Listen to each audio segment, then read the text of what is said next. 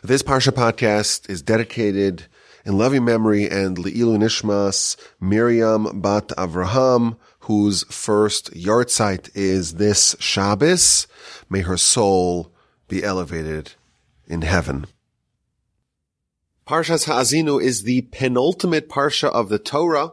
It has 52 verses. The first 43 verses are the song that we were told about in last week's Parsha. And we are still amid the last day of Moshe's life, and he's sharing the final party message with the nation.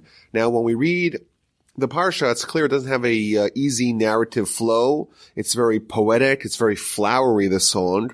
And of course, as a result, there are multitudes of commentaries to explain even the basic meaning of the verses. For the most part, we're going to follow the teachings of Rashi, the greatest of the commentators, who has been holding our hands and guiding us since the beginning of Genesis. By way of a general introduction, Rashi in verse 12, he tells us that the song is reflections on the past together with predictions of the future.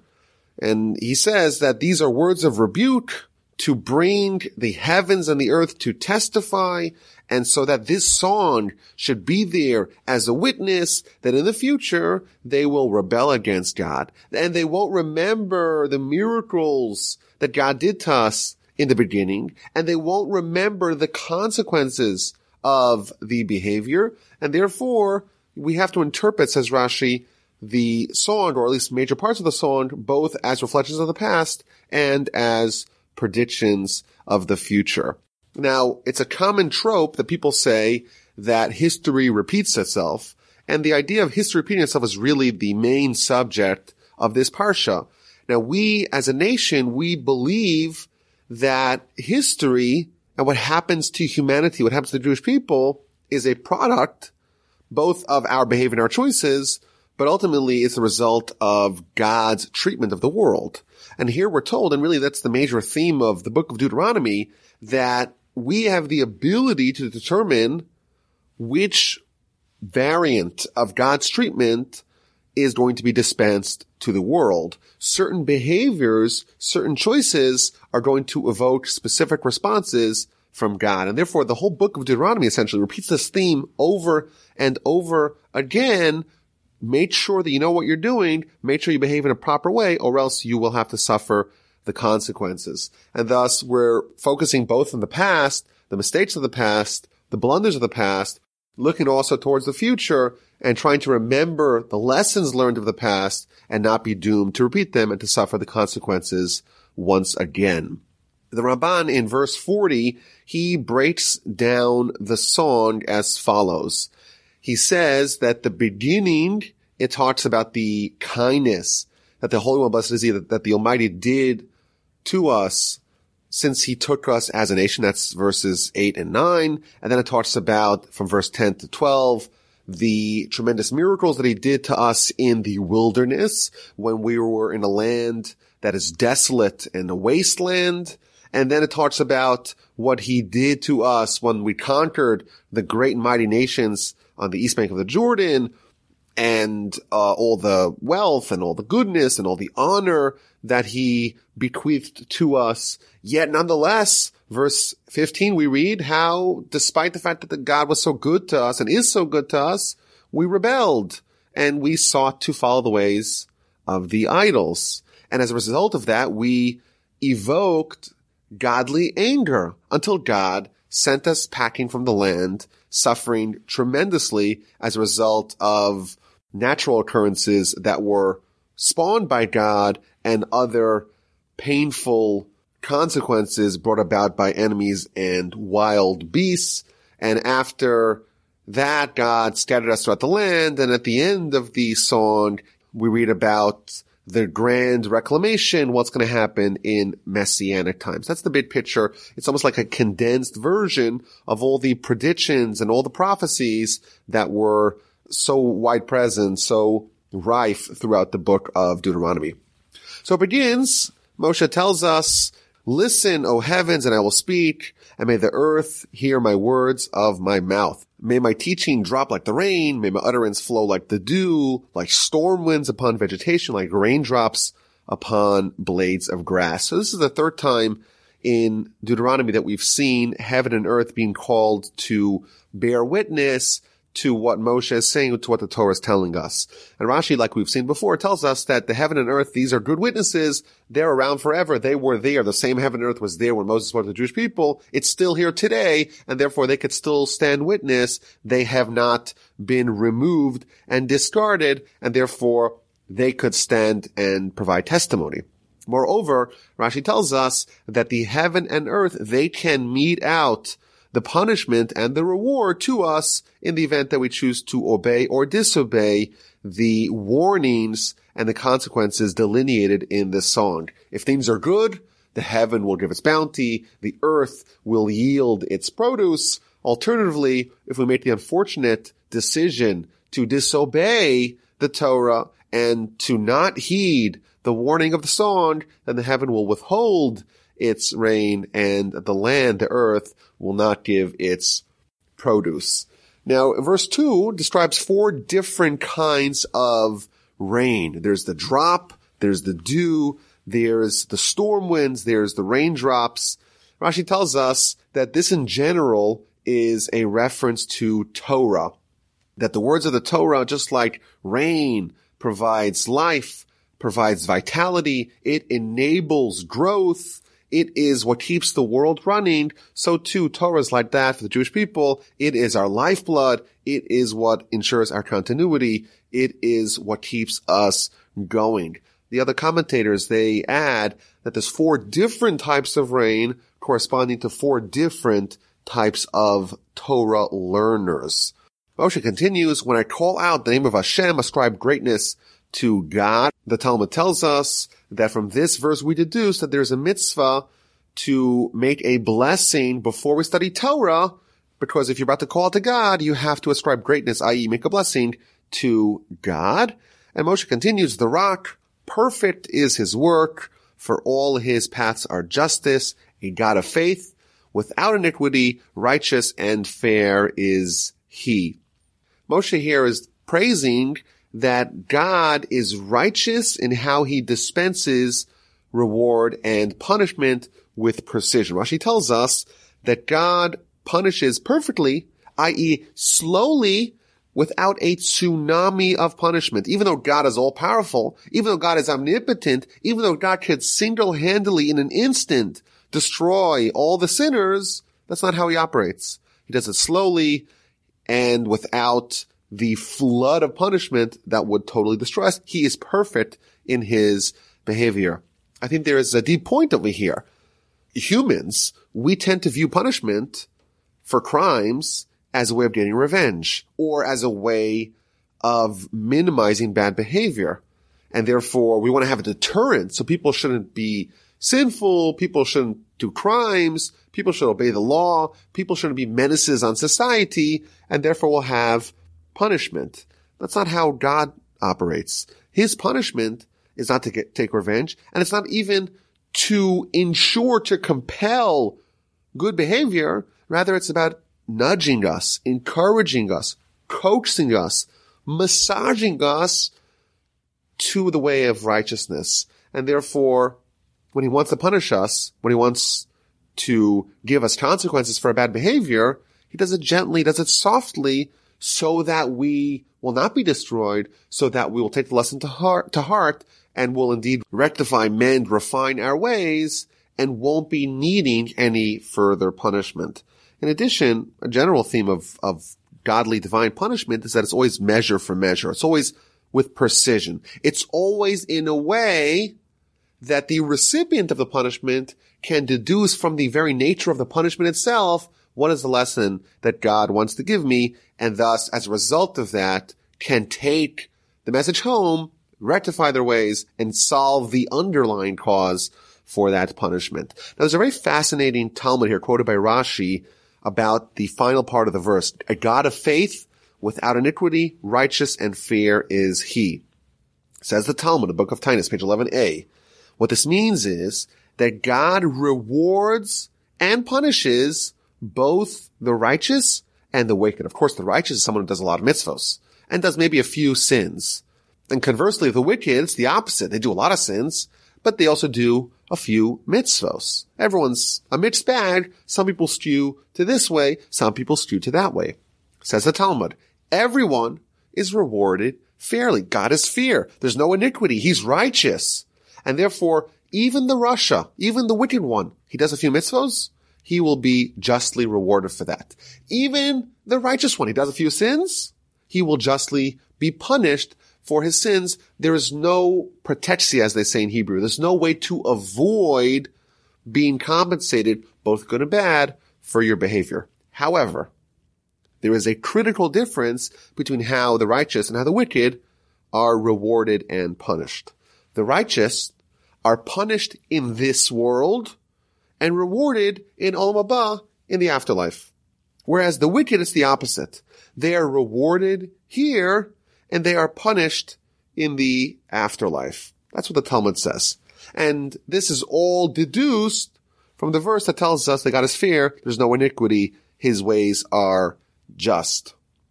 And the obvious question is, wait a minute, how indeed is that fair? The Talmud tells us that 1 second, 1 scintilla of reward in Olam Haba in the afterlife outweighs all the potential reward in this world. And thus you have two people, one's righteous in general, in aggregate, and the other one is wicked in general, in aggregate, and both do the identical mitzvah, and both are rewarded, but the righteous is rewarded in Olam Haba, in the afterlife, where the reward is amplified 1,000,000-fold, and for the exact same identical mitzvah, the wicked is rewarded here, where it's comparatively infinitesimally smaller to the reward for the identical mitzvah that the righteous receives in Olam Haba, in the afterlife. How indeed is that fair? And I think there's a deep point here. The deep point is that not only is God fair, that he will reward and punish everyone for their deeds, but he even lets people choose which venue of reward and punishment they prefer.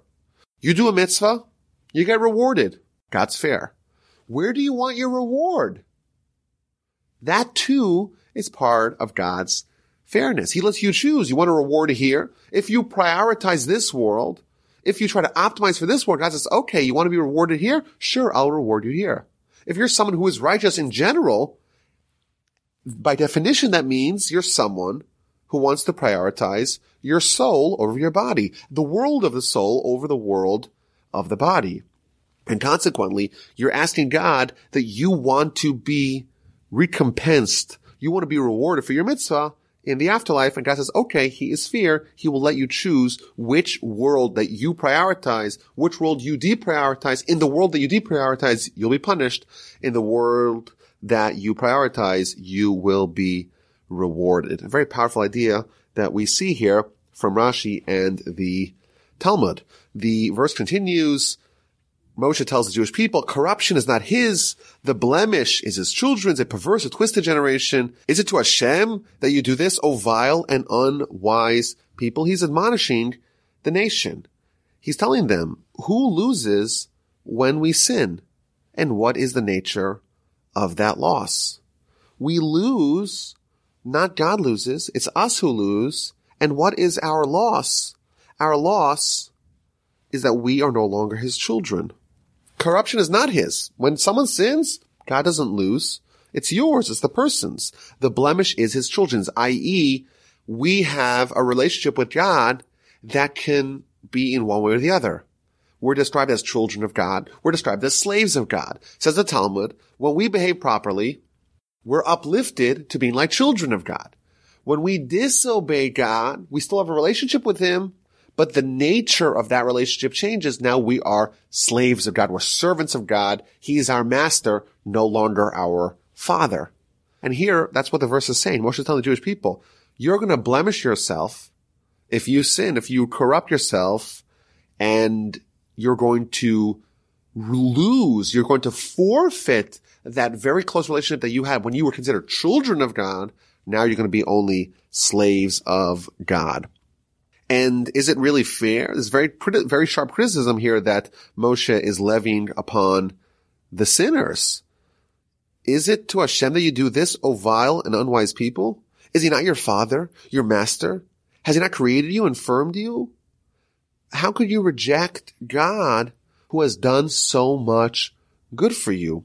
Remember the days of yore. Understand the years of generation after generation. Rashi tells us that there's two different interpretations as to what this verse means. Either remember how God punished the past generations, and he mentioned specifically the generation of Enosh, that the oceans flooded the generation, and alternatively, the generation of the flood, that they were swamped. That's one interpretation of what it means to consider the generations of the past. Alternatively, what it means is, if you're not willing to dwell on the past, at least think about the future.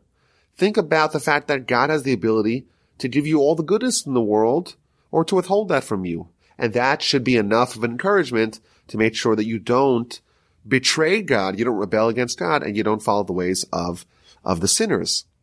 Ask your father and he will relate to you, your elders, and they will tell you. Again, try to remember the past. Try to see the world in a bigger picture. Don't just live in the day and the time of the zip code in which you are currently existing. Look at the past. Look at the elders. Look at the Torah. Look at the grand scope of history. Get a retrospective on the story of our nation and see how our actions and our behavior and our choices, they result in good and terrible things happening to us. When the Supreme One gave the nations their inheritance, when he separated the children of man, he set the borders of the peoples according to the number of the children of Israel. This is a continuation of the previous sentence. Remember what happened to the generation of the dispersal. Again, this is going back all the way to the beginning of Genesis, where there's various generations of people. This is before Abraham, of people that are betraying God, disobeying God, and God's punishing them in proportion to their sinful ways.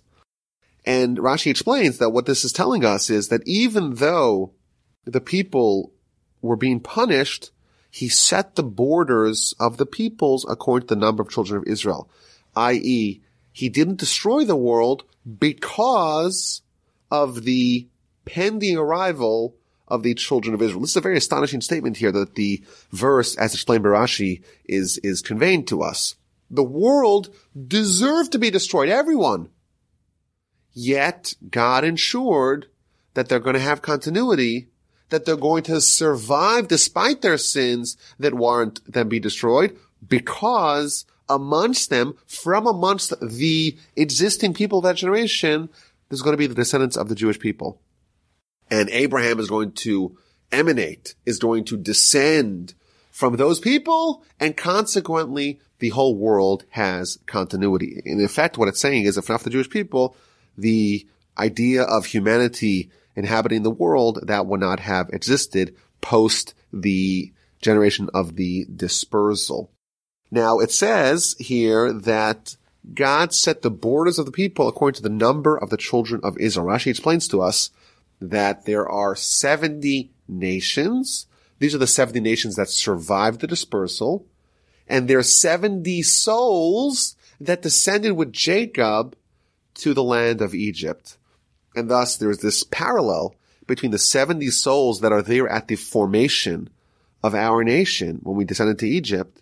And that corresponds, that's opposite to the 70 nations and the 70 languages. Now, in general, there is a principle, a motif in Jewish literature that the number 70 represents total completion of the physical plane. And thus, more than 70, 71, that is a supernatural existence, and that's the idea of the Sanhedrin, the 71 members. It's one more than 70, and thus it's above the total completion possible in this world is already edging into the next world. Of course, this is a very Kabbalistic idea. Why exactly is the number 70 7 times 10? Why is that such a complete number?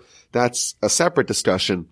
But Rashi again tells us that there's a parallel. The world is in its completeness 70 nations. The Jewish people, the Jewish nation in its completeness is 70, maybe 70 plus 1. The verse continues, for Hashem's portion is his people. Jacob is the measure of his inheritance. Why did God spare humanity? Because of the Jewish people, i.e. Jacob specifically, who is the third link in the chain. Again, a very powerful idea here. Why did God keep the world going? Because the Jewish people were going to descend from them. Specifically, Jacob. Why Jacob? Why not Abraham? Why not Isaac? So Rashi gives us two ideas. A, Jacob has his own personal merit. He has the merit of his father Isaac. He has the merit of his grandfather. And thus he has these three links in the chain, which gives it permanence, which gives it power. In addition, Rashi tells us, Abraham, there was something corrupt, so to speak, about his lineage or his family, because he has, of course, Isaac, but he also has Ishmael. There's that other part of the family that we don't talk about. And Isaac, same thing. He's got Jacob, of course, but there's the other part of the family that is less admirable in Esav and Esau. Whereas Jacob, 12 sons, all of them are going to comprise the Jewish people. All of them are righteous, and thus he's the ultimate embodiment of the Jewish people. He is the one who's renamed Israel. He is the one that all of his children are going to make up the tribes of the Jewish people, and therefore he is really the representation of why the Jewish people and the world essentially had continuity. Now, in Hebrew, the way it's translated over here, it says Jacob is the measure of his inheritance. In Hebrew, it's Yaakov Chevel Nachlato. The word Chevel is translated here as measure, but it also means a rope. This is a major idea in Jewish philosophy, that there is a certain rope that is connecting two opposite worlds. Of course, we know that we exist on the physical plane, and we exist also on the spiritual plane. And half of us, so to speak, resides on terra firma, on earth, like an animal, and half of us resides in heaven, in the spiritual realms, in the cosmos with the angels, and that's our soul. And those two are linked by this rope, so to speak. We're presently, very deep point here, we're a fusion of two worlds, but at the same time, we're both over here and over there, and we are fused together with this idea of this rope.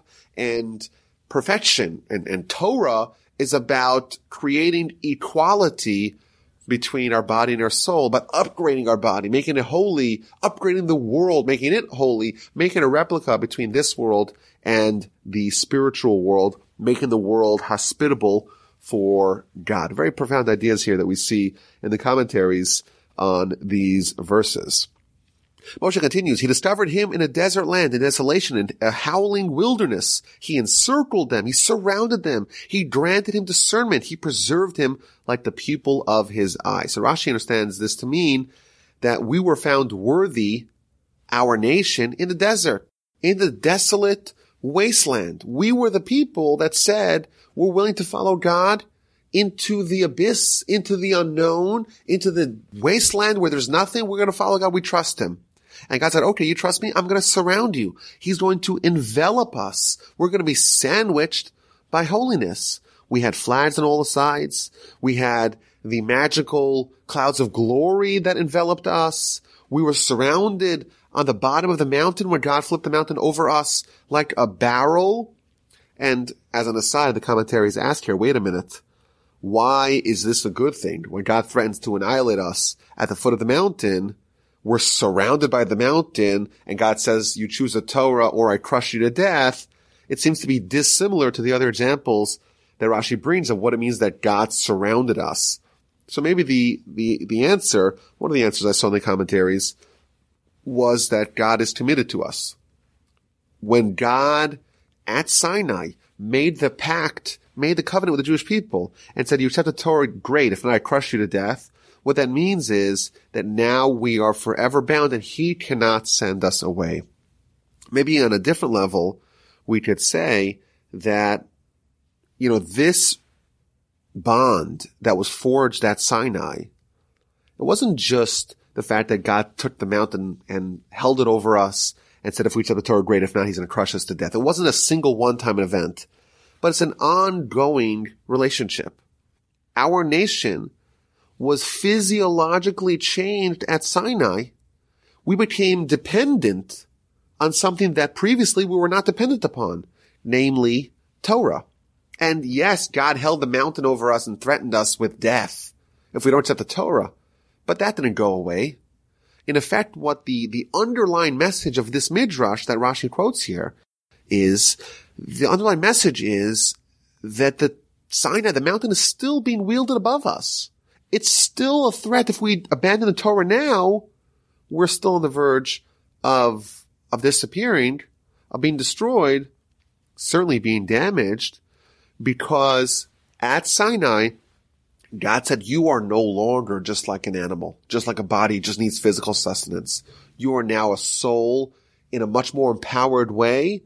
And as a result of that, of course, you can have a greater spiritual acuity, but also you're going to have spiritual dependency. You're going to need Torah to have continuity as a nation.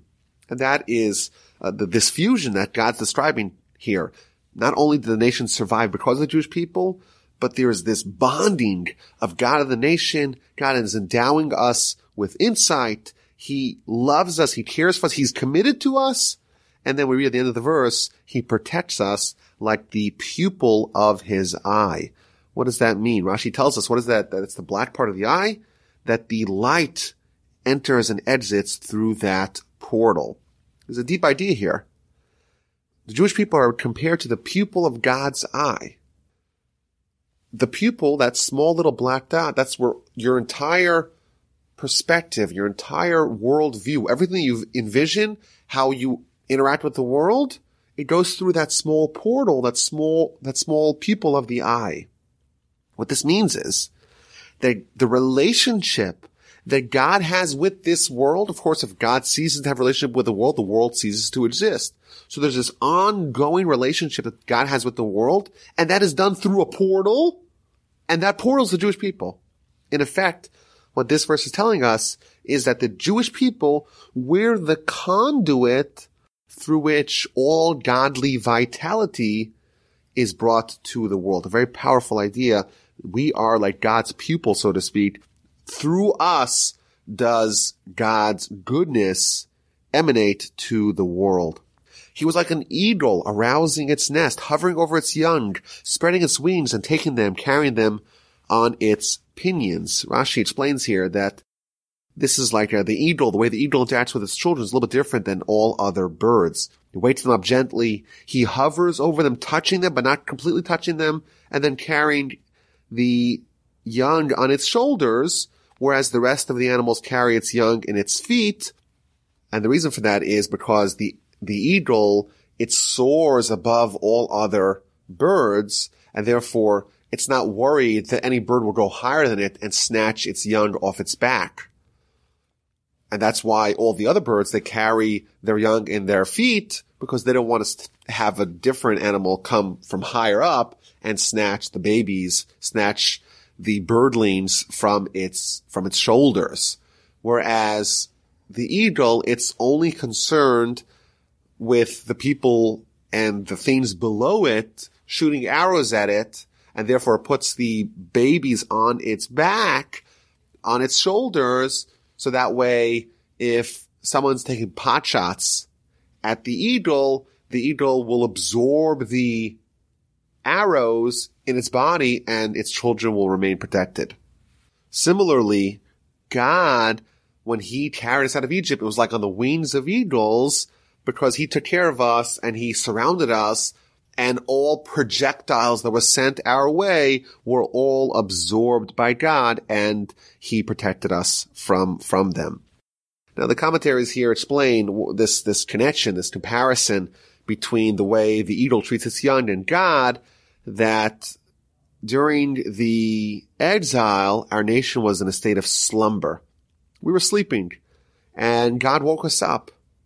And he did that via his punishment of Pharaoh and Pharaoh's nation, the Egyptians, the fact that our servitude, our slavery, it ended. He hovered over us and he transported us to Sinai and then to the doorstep of Israel. This is all trying to be evoked here, trying to be brought up by this comparison to the eagle. And God did this all for us alone, and no pagan deity stepped forward. Hashem alone guided us, and no other power was with him. There was no power in all the pagan deities of all the Gentile nations. no one could wrestle, no one could contend with God. The Ramban has a different interpretation of what this means, and he resorts to a theme that he's mentioned many other times, and we've spoke about in the past, that for the Jewish people, there was no other oversight. There's just God. God alone guided them. This is not a reference of God to the exception of the other gods. Rather, it's God to the exception of any other forces, whereas every other nation, every other people, every other region has some sort of cosmic angelic force through which godly goodness is dispensed, is filtered through. But the Jewish people were not like that. It's just God alone, who is overseeing our people. He would make him ride on the heights of the land. He would have him eat the ripe fruits of my fields. He would suckle him with honey from a stone and oil from a flinty rock. Again, very, very dramatic, very poetic song here that Moshe is telling the Jewish people. Butter of cattle and milk of sheep with the fat of lambs, rams born in Bashan, and he-goats with wheat as fat as kidneys, and you would drink blood of the grapes like delicious wine. So Rashi explains how these verses, they correspond to all the amazing bounties of the agricultural riches of the land of Israel. And it's describing again how things are so good for us, God's watching over us. Yet, because things are so good, at that point, we are more likely to reject God than if things were poor for us. And this is a theme that's appeared many times in the Torah, that it's not when things go bad that we're likely to abandon our faith. It's when things go excessively good, wonderfully good. And that, ironically, is the product of God intervening, making sure things are great for us. And when things are great, what do we read? Verse 15, Yeshurun, which is a name for the Jewish people. And it's actually a praiseworthy name. Yeshurun means upstanding. Even though we're Yeshurun, we became fat and we kicked, we rebelled, we got corpulent, and we rejected God. We deserted God, its maker, and we were contemptuous of the rock of our salvation, and we provoked God's anger, God's jealousy with strangers. We angered God with abominations. We started following the ways of the idols. We would slaughter to demons without power, gods whom they did not know, newcomers recently arrived whom your ancestors did not dread. We have everything going for us, and yet we reject God and we start committing abominable deeds. We anger God with alien things. Rashi explains, what does that mean? He gives examples of various abhorrent and morally decrepit things that they will do. The Ramban has a different interpretation. He says that all the rebuke relates to idolatry, and he interprets it with other abominable acts, namely that of child sacrifice. So we're going to deviate and follow the idols, and we're going to sacrifice to demons without power, to gods that they knew not, and gods that our ancestors did not dread. You ignored the rock who gave birth to you, forgot God who brought you forth. Hashem is going to see what happened. He's going to be provoked by the anger of his sons and daughters. He will say, I shall hide my face from them. See what their end will be, for they are a generation of reversals, children whose upbringing is not in them. God here is described as the one who bore us, and we're going to rebel against the God who brought us into existence, and we're going to, in the words of Rashi, weaken his power, meaning that we're going to redirect the way he is inclined to treat us. He's inclined to treat us with kindness, and by dint of our behavior, we're going to, so to speak, force God to treat us with anger. From this point forward, the Ramban points out that there's a change in tense. Up to this point, Moshe is speaking in first person, and now he's going to speak in third person, describing the acts of God for the rest of the song. As a result of our behavior, we're going to inspire, we're going to catalyze God to punish us from being this ungrateful people. We're going to reject the ways of God, and we're going to cease exhibiting, manifesting the training that we got. And God's going to punish us in kind. They provoked me with a non-God. They angered me with their vanities. So too, I shall provoke them with a non-people, with a vile nation shall I anger them. Measure for measure. We say that we're going to reject God. We're going to discard God in exchange for a non-God. God says, okay, I'm going to discard you as a nation for a non-nation. Which nation is it referring to? Some say it's the Babylonians, maybe the Crusades, maybe it's a reference to an entity that doesn't abide by the Geneva Convention, like a nation or a people that's a non-nation because they don't play by the rules. And it, again, talks about the punishment that we're going to have. Fire is going to be kindled in my nostril, blaze to the lowest depths. I shall consume the earth and its produce, set ablaze what is found on the mountains. There's 4 descriptions of fire. Commentaries tell us it corresponds to the 4 kingdoms that subjugated the Jewish people. And it's kind of hard to read. I shall accumulate evils against them. My arrows shall I use up against them. God's going to use his arrows. He's going to exhaust his arrows on the Jewish people. Rashi tells us a beautiful idea. There's a paradox of Jewish history. Despite the fact that God is going to exhaust all his arrows against us, we're still going to be around as a nation. We're going to suffer the most, yet improbably, against all odds, we are going to survive. But the pain and the punishment and the suffering is going to be intense. Bloating of famine, battles of flaming demons, cutting down by the noontime demon, and the teeth of the beast shall I dispatch against them, with the venom of those that creep on the earth. 5 different punishments. The Baal Tumor explains this corresponds to the rejection of the 5 books of Moses. We have the 5 books of the Torah. We're going to reject them. God says, okay, I'm going to give you 5 different terrible punishments. On the outside, the sword will bereave. Indoors, there will be dread. We'll suffer inside, we'll suffer outside. And then God says, I will scatter them. I will cause their memory to cease from man. God says there is legitimate reason for us to be gotten rid of, for us to be destroyed. But why won't God do it? Were it not for the anger of the enemy who is pent up, lest his tormentors misinterpret, lest they say our hand was raised in triumph. We're going to have vengeful enemies, and they're going to be taking credit for everything that's happened to the Jewish people. They're going to say it's us, it's our gods that caused the nation of Israel to falter. And as a result of that, so that they don't take credit, an amazing thing here, because there is such a corruption, a perversion of what's going to result if we are getting destroyed, that's why we're going to survive. There's going to be a nation or nations bereft of wisdom, bereft of insight, and they don't realize that this is the hand of God operating. Had they been wise, they would indeed understand the reason, the underlying reason for Israel's suffering. And again, these are themes that really appear at every juncture of Jewish history. We're hated. We don't know why we're hated. Here we find out. What happens to us? We don't know the reason. We don't know the origin. Here we find out.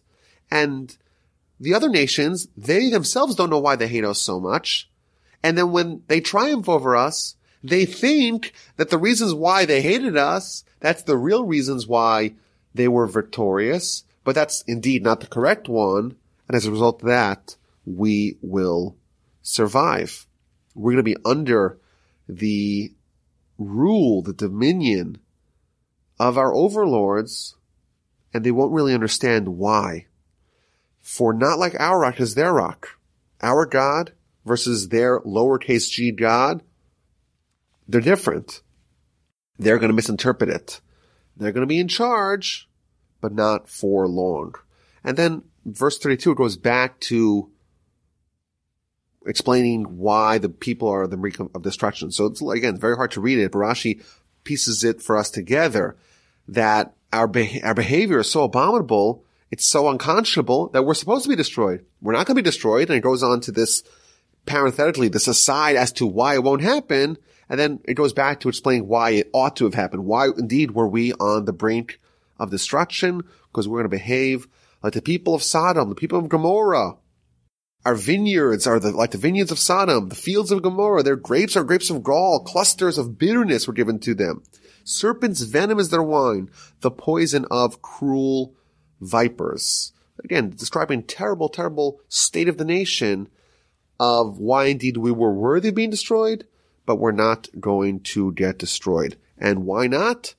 Is it not revealed with me, sealed with my treasuries? Mine is vengeance and retribution at the time their foot will falter. for the day of their catastrophe is near, and future events are rushing at them. So verse 35, Rashi tells us that this is the end of the rebuke. Until this point, these are words of rebuke from Moshe, that they'll understand why bad things happen to them. And from now on, these are words of comfort, words of reclamation, of coming back together, and of messianic tithing. Verse 36, when Hashem will have judged his people, he shall relent regarding his servants. We're going to have suffering, we're going to have punishment, but it's going to be mixed with a little bit of mercy. God's going to say, where is their God, the God of the idolaters, lowercase g, the rock in whom they sought refuge, the fat of whose offering they would eat, they would drink the wine of their libations. Now I'm going to say to the Jewish people, where are the gods of the foreign nations, of their enemies? Where are they? Why is their potency not present? Everyone will see. See now that I am he. There is no God with me. I put to death and I bring to life. I struck down and I will heal. And there is no rescuer from my hand. Both punishment and the reclamation, both of them show us God's unimpinged power. When things are going bad for us, no one can save us. We have no hope besides for God. He's the one pulling the strings. When things are going good for us, when we're being saved by God, all the powers cannot do anything to stop that. For I shall raise my hand to heaven and say, as I live forever. So a little bit difficult to understand what this means. Rashi explains that it refers to an oath, that God, so to speak, raising his hands to heaven, making a promise. The Ramban, he says, very nice idea, that God is going to restore the supernatural treatment of Israel that was cast aside. At this juncture in the song, it's talking about what's going to be when the nation is going to have their vengeance against their enemies. This is going to be the product of God raising his hand, so to speak, restoring the way he used to treat us in the past. There is a method of God treating us when there's a destruction of evil and the revelation of God, and that is going to be restored once again at this point in history. And the revenge is going to be intense. I shall return vengeance upon my enemies, and upon those who hate me I shall bring retribution. I shall intoxicate my arrows with blood. This is the good kind of vengeance, because this is vengeance against our enemies. And my sword shall devour flesh, because of the blood of corpse and captive, because of the earliest depredations of the enemy. O nations, sing the praise of his people, for he will avenge the blood of his servants. He will bring retribution upon his foes, and he will appease his land and his people. That's the end of this song. There's a very important Ramban here where he puts the song in historical context. So first of all, he points out that God is describing attacking his enemies when really he's attacking the Jewish people's enemies. So why is it being described that God attacking his enemies when it's really our enemies? So the Ramban says a very powerful idea. He says the reason why they hate us is because deep down they know that we are God's people. And thus their hatred towards us is by extension their hatred towards God. They present themselves as our enemies, but really they are God's enemies. And the Ramban continues and says that these verses at the end of the song, they are talking about messianic times because they did not happen yet. Why? Because even though Jewish people came back to Israel and restored hegemony over the land in the Second Commonwealth era, during the time of the Second Temple, they were still subjugated to the kings of Babylon and to the kings of Greek and to the Roman Empire, etc. There wasn't a time yet, says the Ramban, where this was fully fulfilled. And then he adds another point, very powerful point, that the Messianic era and this song, it does not have a precondition of repentance. Rather, his words, this is a document of testimony that we will do all these terrible things and that God will punish us with anger, but we'll still survive and will return, and he will get revenge on our enemies with his strong sword, and he will atone for our sins. He will expiate us from our sins for his name. Therefore, this is an amazing idea.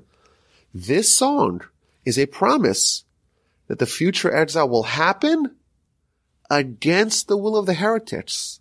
There's going to be heretics. So you would think that you need to fix the heresy before the messianic prophecies can be fulfilled.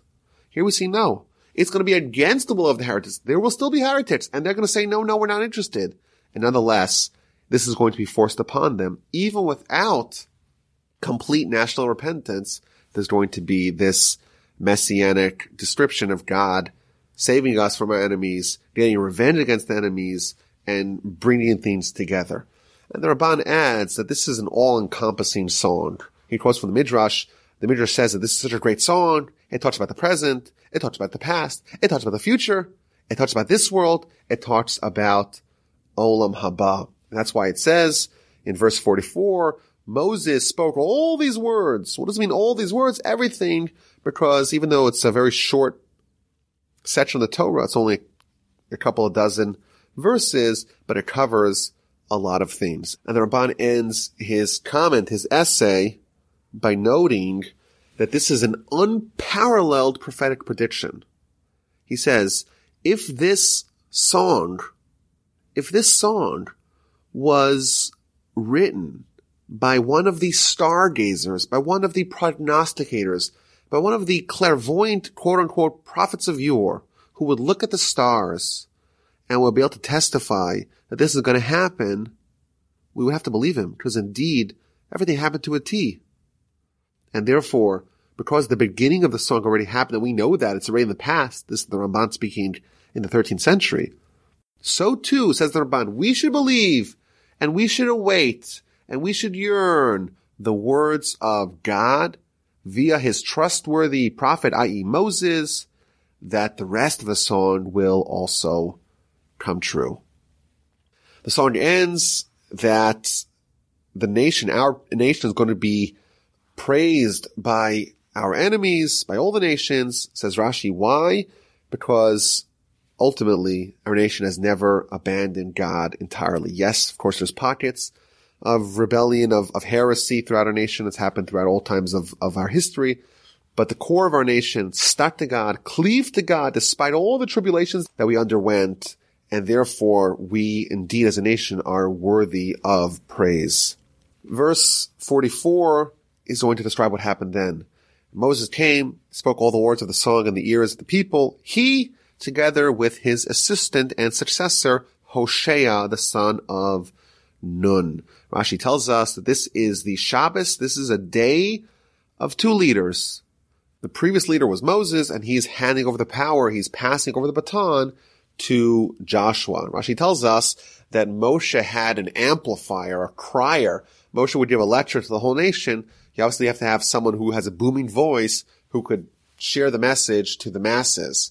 And on this final lecture of Moses, it's him, of course, and his Meturgaman, his crier, and Joshua too is using this crier. Why? Because otherwise, if Joshua does not have this strengthening by Moses, people are going to say, well, if you were really supposed to be Moses' if Moses really wanted you to be his successor, he would have allowed you to use his Meturgaman, his crier, still in his lifetime. So to quell any questions of the legitimacy of Joshua, Moses is doing this process, this conveyance of the song together with him.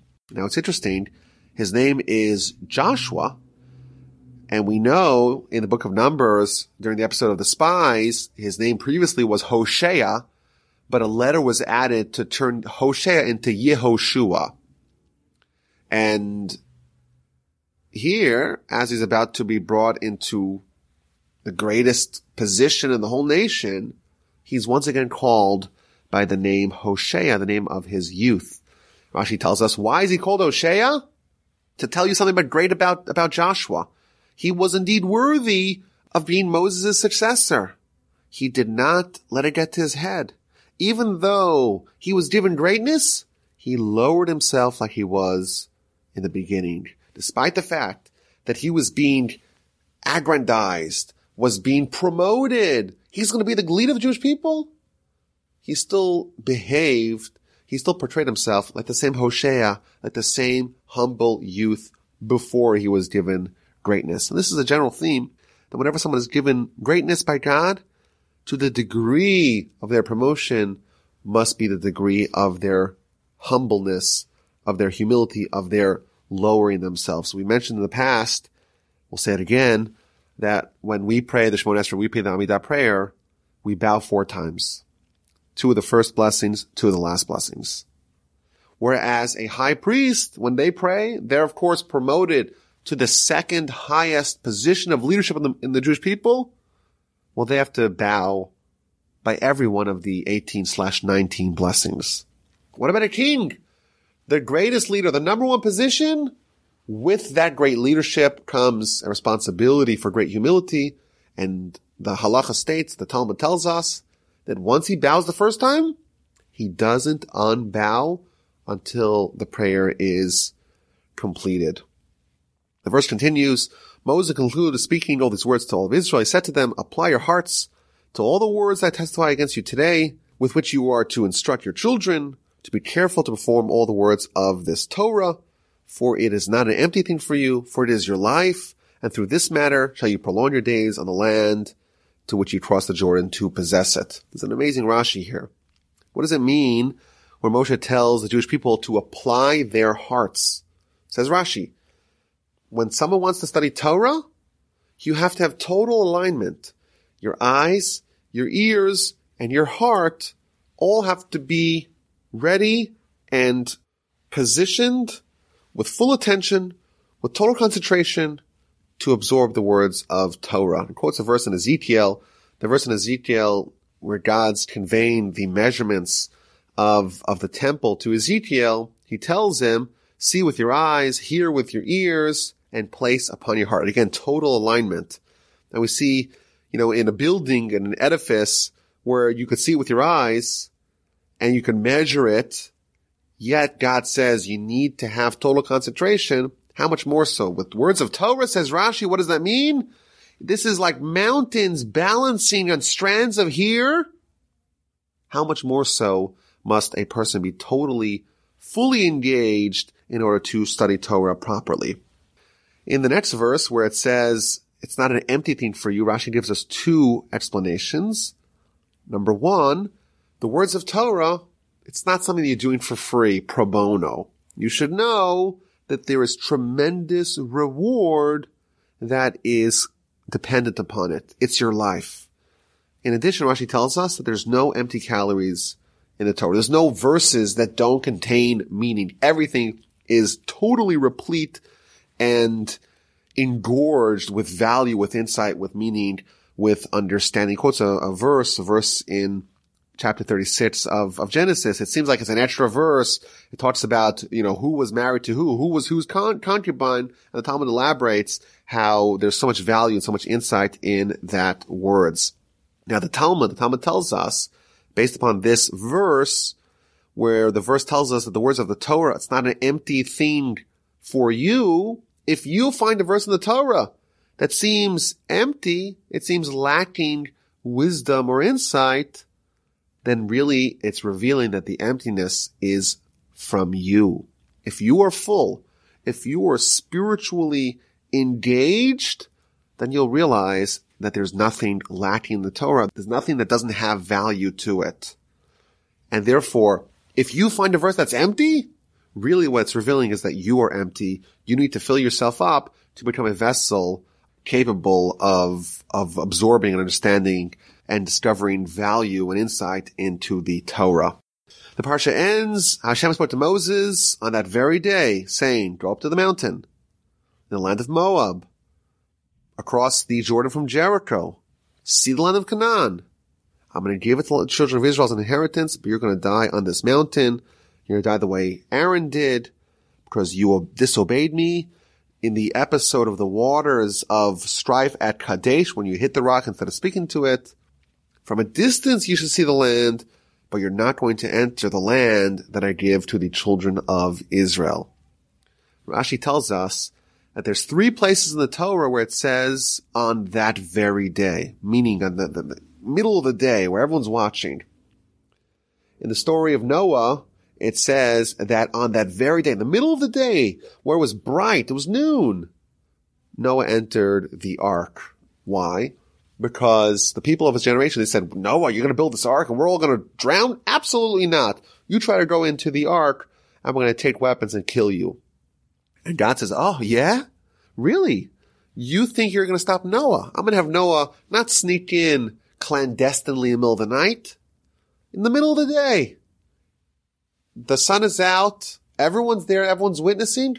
Let's see you try to stop Noah. Whoever wants to rebuff my will, come give it a shot. And of course they did not work out for them. Similarly, in Egypt, in the middle of the day, in the very middle of the day, God takes the Jewish people out of the land of Egypt. That's a verse from Exodus chapter 12. The Egyptians say, oh, you think you're going to escape? You've been subject to us for hundreds of years. You're just going to escape like that? We're going to stop you. We're not going to allow you to leave. God says, really? You're not going to allow the Jewish people to live? I'm going to take them out in the middle of the day. I'm not going to sneak them out in the middle of the night. In the middle of the day, let's see if you have the strength and the power to rebuff me. Similarly over here, the Jewish people said, Moshe, you're going to take him away from us? This same man who took us out of Egypt, who split for us the sea, who gave us the manna, he gave us the water out of the rock, he gave us the Torah. We're not going to allow him to die. God says, really? I'm going to take him out in the middle of the day. Let's see if you have the ability to stop me. Very powerful idea here. The Jewish people thought that they could keep Moses alive. Most likely it's via prayer. We see there's a famous story in the Talmud where Rabbi Judah the Prince was about to die, and they didn't allow him to die because they were praying so intensely that he should survive. And they had to be distracted in order to allow the angel of death to come take the body of Moses. And the Jewish people said, okay, you're going to try to kill Moses? You're going to try to take Moses? We're going to stop it. And God says, okay, let's see. I'm going to take him in the middle of the day, and you do whatever you can to try to stop him from dying. It's not going to work. Rashi, in addition, tells us that Moses is going to pass like Aaron, his brother, passed. Aaron died with the highest level of death, with a seamless extraction of the soul from the body. Moses coveted that death, and indeed he is being told here that he's going to have that same kind of death. Parenthetically, the Talmud tells us, the book of Brachos, page 8a, that there's 903 different types of death in varying degrees of harshness. Moses and Aaron and all the righteous people, they have this highest level of death, what's called misas neshika, death by kissing, so to speak, where they die very seamlessly and very painlessly. And thus concludes the penultimate parsha. My email address is rabbiwolbe@gmail.com, and I look forward to speaking to you next week to read the final message, the blessing that Moshe is going to give the Jewish people as he's about to pass, and the description of Moshe's death and the eulogy that the Torah gives for Moses.